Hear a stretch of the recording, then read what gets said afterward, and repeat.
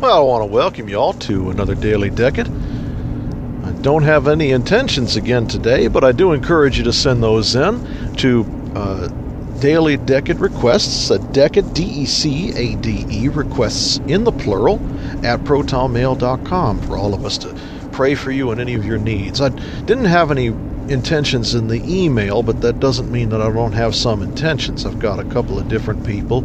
I have a prayer for a woman who's going to be having a baby. She's due very soon, so her and her husband, they're expecting children, or a child. And of course, this is a very interesting time to have a baby right now. And I've got another woman in the hospital who just had a baby, and so I want to pray for them. And we also have another woman. All of these are anonymous intentions for a couple of reasons, one of which is two of them are personally known to me, and having both of them mentioned together is not particularly conducive to privacy and communication security. So in order to protect my own identity, they're going to remain anonymous. But we do have a third one that is not known to me personally, and her son, I don't have her name, but her son is suffering from a growth on the brain. It wasn't clear whether it was a tumor, whether it was a form of cancer, but I want to pray for her and for her son as well for their recovery. It seems appropriate that we're near Thomas Becket, who's one of the martyrs who's associated. It's tangential, but he's associated with a patronage of headaches and head injuries, as most martyrs who suffer that kind of martyrdom are. While there's a tradition that's attached to it, there's a tradition that's attached to a number of saints and their care for the body, because the body to us is as important and as central to ourselves as the soul is. We're not Gnostics. We don't separate the two out. The body and the soul are one. And so saints who suffer martyrdom by particular injury, the marks of the martyrdom are on the body, which means that all faults and injuries and any kind of corruption of nature that results from the fall, which all sickness results from sin, not necessarily from our individual sins, but from original sin. These saints, therefore, where there's injury done to them in the name of Christ, it's natural that they should become patrons that oversee or are appealed to on behalf of people who are suffering some fault or some illness that affects that part of the body.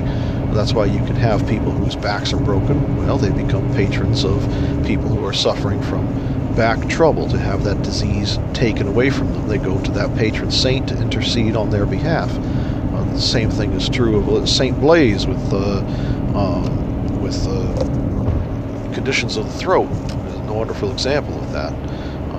You have there's a couple of saints who were lepers and become patrons of skin conditions, because the body itself is made holy by their holy lives. And at the general resurrection, their nature, their physical nature, will reflect the nature of their soul, which is now in heaven. That's the reason why that is. There's a lot of explanations that people usually give about how this or another thing is pagan, it's borrowed from the heathen, it's a form of idolatry, where you would pray to a household god for certain ailments.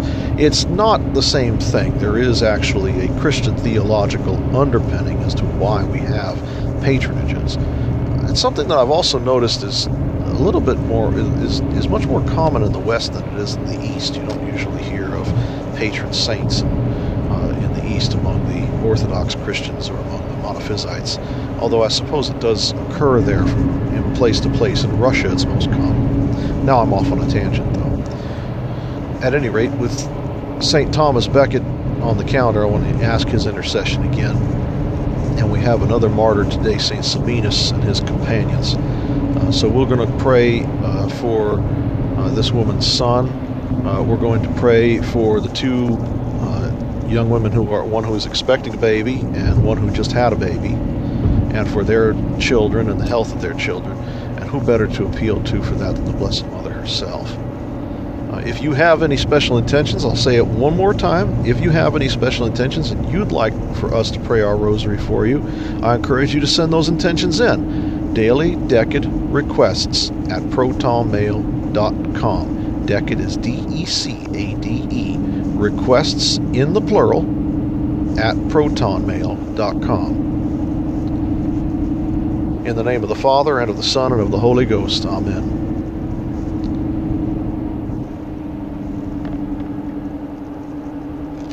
Our Father, who art in heaven, hallowed be thy name. Thy kingdom come, thy will be done, on earth as it is in heaven. Give us this day our daily bread, and forgive us our trespasses, as we forgive those who trespass against us. And lead us not into temptation, but deliver us from evil.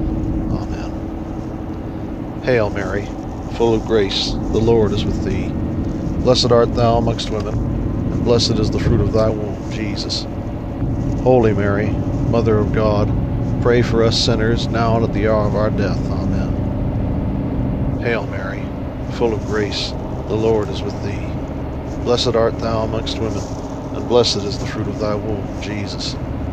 Holy Mary, Mother of God, pray for us sinners, now and at the hour of our death. Amen. Hail Mary, full of grace, the Lord is with thee.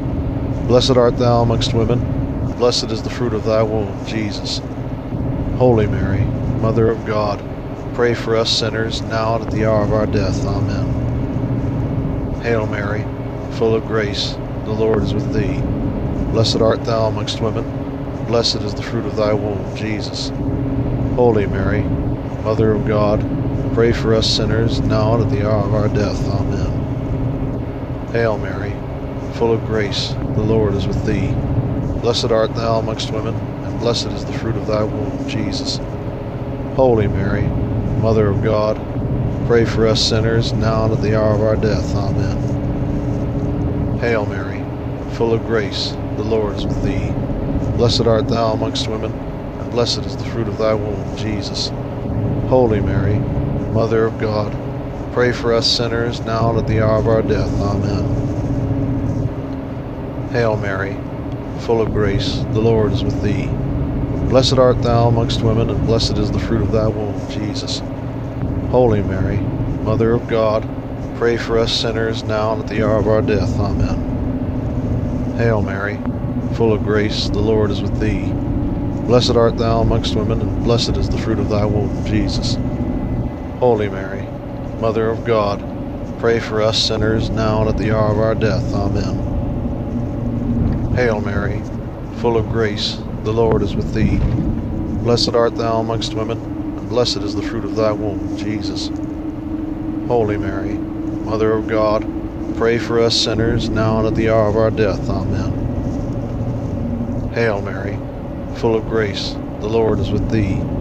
Blessed art thou amongst women, and blessed is the fruit of thy womb, Jesus. Holy Mary, Mother of God, pray for us sinners, now and at the hour of our death. Amen. Glory be to the Father, and to the Son, and to the Holy Ghost, as it was in the beginning, is now, and ever shall be, world without end. Amen.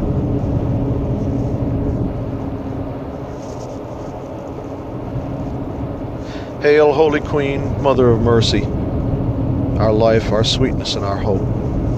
To thee do we cry, poor banished children of Eve. To thee do we send up our sighs, weeping and mourning from this vale of tears. Turn then, most gracious Advocate, thine eyes of mercy unto us, and after this our exile, shew unto us the blessed fruit of thy womb, Jesus. O clement, O loving, O sweet Virgin Mary, pray for us, O Holy Mother of God, that we may be made worthy of the promises of Christ. Let us pray. Pour forth, we beseech thee, O Lord, thy grace into our hearts, that we to whom the incarnation of Christ thy Son was made known by the message of an angel, may by his passion and cross be brought to the glory of his resurrection, through the same Christ our Lord. Amen. For thy handmaidens, O Lord, accept the prayers of Saint Gerard, patron of childbearing. O Blessed Mother, pray for us.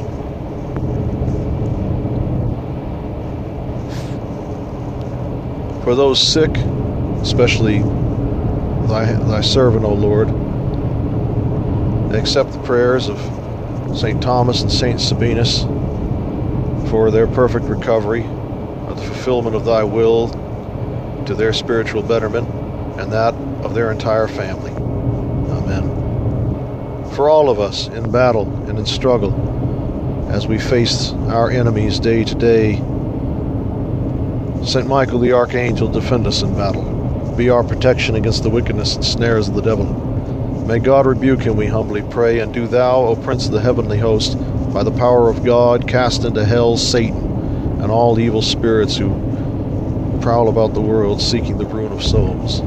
Amen. In the name of the Father, and of the Son, and of the Holy Ghost. Amen.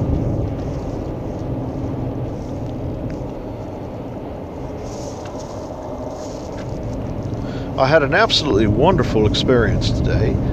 There was a group that we had a little bit of fellowship in a rosary, a group rosary, that was really quite wonderful. And it's something that I encourage everybody to do, even if you live very far from your nearest Roman Catholic. I encourage you, go ahead and get together with people and pray. If you have to do it online, you have to do it online. But if you are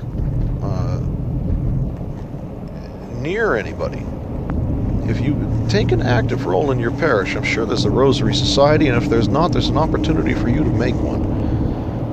Our fellowship as Christians is a tremendous part of who we are. Wherever two or three are gathered in my name, there am I also, is what Christ tells us. And the true meaning of that is to be found in the fact that our religion, our faith, is meant to be one of togetherness, not of separated, individual, atomized units. We, each of us, stand before the throne of God as a person, but we stand as a person with the support of the saints, of the prayers of our loved ones, our guardian angel. We never stand truly alone, and we are judged based on our relations with each other. As a father, I will be judged on the behavior and the sanctity of my children, as well as my wife. As priests are judged based on the condition of their flocks. Women are judged according to their obedience to their fathers and husbands.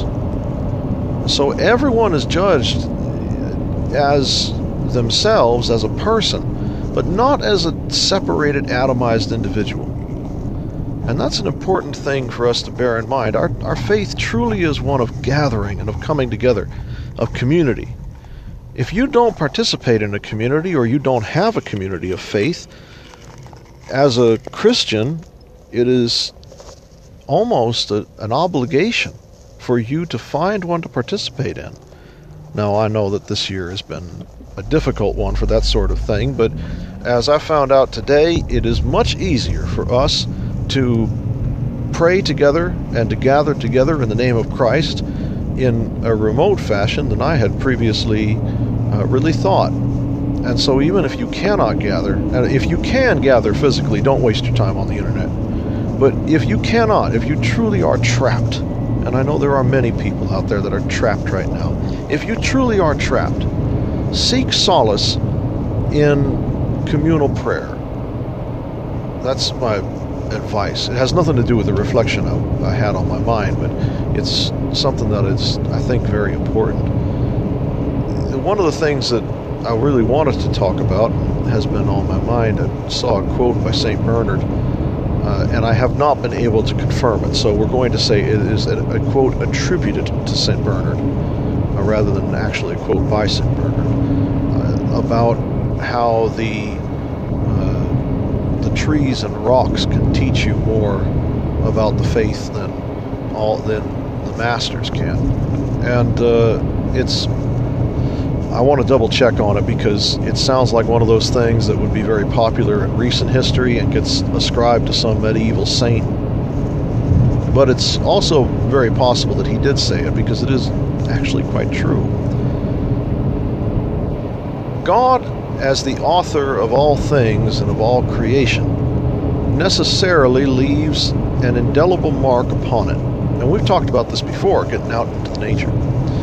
And when I talked about it before, when it was brought up as a means of finding God out among creation, to go out yourself into creation, it really was talked about just as something you should do. Go out, get yourself away from human civilization and worldly concerns, and go out and not commune with nature in some kind of heathen way, but encounter creation. My goodness, that sounds so terribly corporate, doesn't it? Encounter creation. What I mean to say is, and this is what I did say on that episode, I think that went up on when we were still on Spreaker before the migration over to Anchor. I still haven't been able to move all those episodes over. But we had talked a little bit about going out into creation and encountering God there, because we encounter the mark of God in that which He creates. There's an inherent hierarchy about the natural world that reflects the hierarchy of God's creation and of God Himself. And the earth, as above, so below. The earth itself reflects the heavenly hierarchy, if in an imperfect way, because the fall affects everything. But there's also something else that is very important about the natural world, about creation. And that is that we live in a society that is almost entirely built upon putting as much distance between ourselves and the created world as possible. Now, that's not to say that we abhor nature, or everyone is in favor of laying concrete across the whole face of the earth. There are people that are. These are people that believe all of us should live stacked upon one another in these terrible boxes and be fed like livestock. But putting those people aside, who we know are the enemies of God and the servants of the devil, there are plenty of people who will only encounter creation and only encounter nature in these special little reservations that they've set aside, these public parks and curated lawns and paths for them to walk upon. There is no encounter really with the rawness of creation and with the wild qualities of creation, which are the qualities that it possessed in the days of St. Bernard. Of course, the forest and the woods were not some place that you went without a measure of awe and fear. And the reason for that was because they were wilds. They were true wilderness. There's a poem by it's supposed to be the Rubaiyat of Omar Khayyam, who was a Persian poet in the 10th century, but it was adapted by an Englishman in the 19th century, and for the life of me, I cannot remember what his name is now. But he's probably got the most popular translation of the Rubaiyat, and there's this one quatrain that I think is probably the most famous quatrain in the whole collection. Let me see if I can remember it and recite it properly. A book of verse beneath the bough, a loaf of bread, a jug of wine, and thou. In the wilderness, oh wilderness were paradise enow. The original quatrain that is translated from is actually, there's two separate poems that were merged together, and they both talk about a little bit of bread and a little bit of wine and the wilderness where the poet can encounter his beloved. Anybody who knows anything about Persia knows that it is a Muslim country, and the Muslims that live there, and Khayyam was one of these, belong to a peculiar sect of that religion, and it's not just the Shiites who currently populate the country, but there's a particular sect of Shiite called Sufis, who are sort of the mystics of the Muslim world. And these Sufi are very reflective of most Middle Eastern mystics, be they Muslim, heathen. The Zoroastrians are fire worshippers in Persia. So there's heathen, there's all sorts of various heathen races that populate that part of the world, but all of them have a sort of mysticism about them. And Christian mystics too. Perhaps we don't think of them as such, but the Desert Fathers were highly mystical in their religiosity. St. Anthony the Great and the encounters that he had with the demons understood many mystical truths because of his asceticism in the wilderness. People go into the wilderness to encounter God because that is where creation is left unshaped and undisturbed and untamed by man. It has, in a way, become more worldly and less worldly than anything that we encounter in our day-to-day in human civilization. Now, it's certainly not something that I would recommend doing alone, simply wandering off into the woods, because a true wilderness will be inhabited as thoroughly by demons as it is by the better spirits, so to speak. Not to mean that there are these good ghosts or what have you, but what I mean is that God is as much present as is the opposite of God in many of those places. And there is a benefit to going out into creation and experiencing it prayerfully, to take a sort of retreat. And many Christian saints have done this, not just ascetics, but you see it across the board, of people who build monasteries and people who go out and do missions. They go out into the wilds, into the untamed country, because there they can securely establish themselves and their mission. And because there they have, the wrong way to put it would say that they have better access, but there's a different experience. There is a presence, an absence of distractions, and a presence of God that is somehow stronger because of that absence of distraction. And so, fellowship, what we talked about earlier, is, I think, best experienced when it is active and when it is prayerful. And following the example of the missionaries and of the great ascetic monks, there is a benefit, I think, of getting out into the wilderness as a group of Christians, of going out somewhere and being prayerful together, of having fellowship and having prayerful fellowship in God's creation.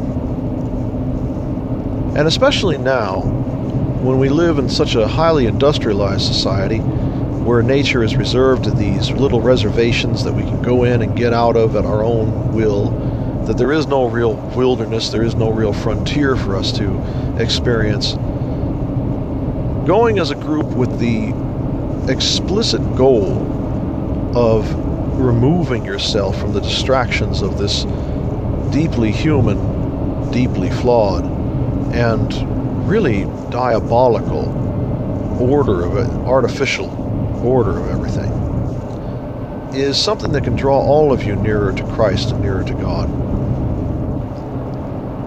There was a great benefit, I think in many ways, of the persecution that came upon the church in Ireland in those days of Cromwell and the Puritans. And it forced the Irish to establish mass rocks, to go out into the wilderness, into the moors, and to seek God there, to hear him in the silence. Because there is a profound silence when you are in the wilderness, in a proper wilderness. And so, I think it would be beneficial to us, and this is the last thing that was on my mind, because I'm recommending this in the midst of winter. Even down here, deep in the south as I am, it's decidedly winter. There are no leaves on the trees, and it is cold. It's not freezing cold. There's no snow or ice on the ground, but it is cold. We have seasons. That can sometimes be lost in our modern society with our climate control and our automobiles and everything else that we have. Especially if you live in an urban setting, you can lose sight of the seasons. And in Ecclesiastes, it says that everything hath its season. The order of things is of God. The chaos and constancy, or constancy is the wrong word, the monotony of modern living is not of God. God is constant, but he is never monotonous. And so now, more than ever, when the season is truly jarring, I think there's a unique quality to going out into the wilderness, listening to somebody else. Actually, I believe it's our hosts. Now, one of our Exodus Americana syndicates the Daily Decade. And I was listening to their podcast, which is definitely worth a listen. One of the hosts, Roscoe, had remarked that he wanted to get out into the wilderness and do a hike. And that's actually what got me thinking about this, because now is the ideal time to do that. You get a bunch of guys, grab your rosary beads, go out into the woods in the winter. You get the season, you get the stillness, you get the camaraderie, and you get the quality of a true quality of a retreat as it was originally intended, in a way that you will not get any other time. And now, in the season of joy, which is Christmastide, but also a season of worldly darkness, because days are shorter and it's cold out, now is a perfect time to do that. So whether or not you go out into the woods with a group of friends and your rosary beads, or what have you, my prayer today is that as we come into this new year, and as you find yourselves in this season, you will have greater camaraderie in your life with fellow Christians, that you will find yourselves in a closer companionship with your fellow Christians, and that you and they together will grow in faith and draw nearer to Christ, who said that wherever 2 or 3 are gathered in my name, there am I also. In the name of the Father, and of the Son, and of the Holy Ghost. Amen.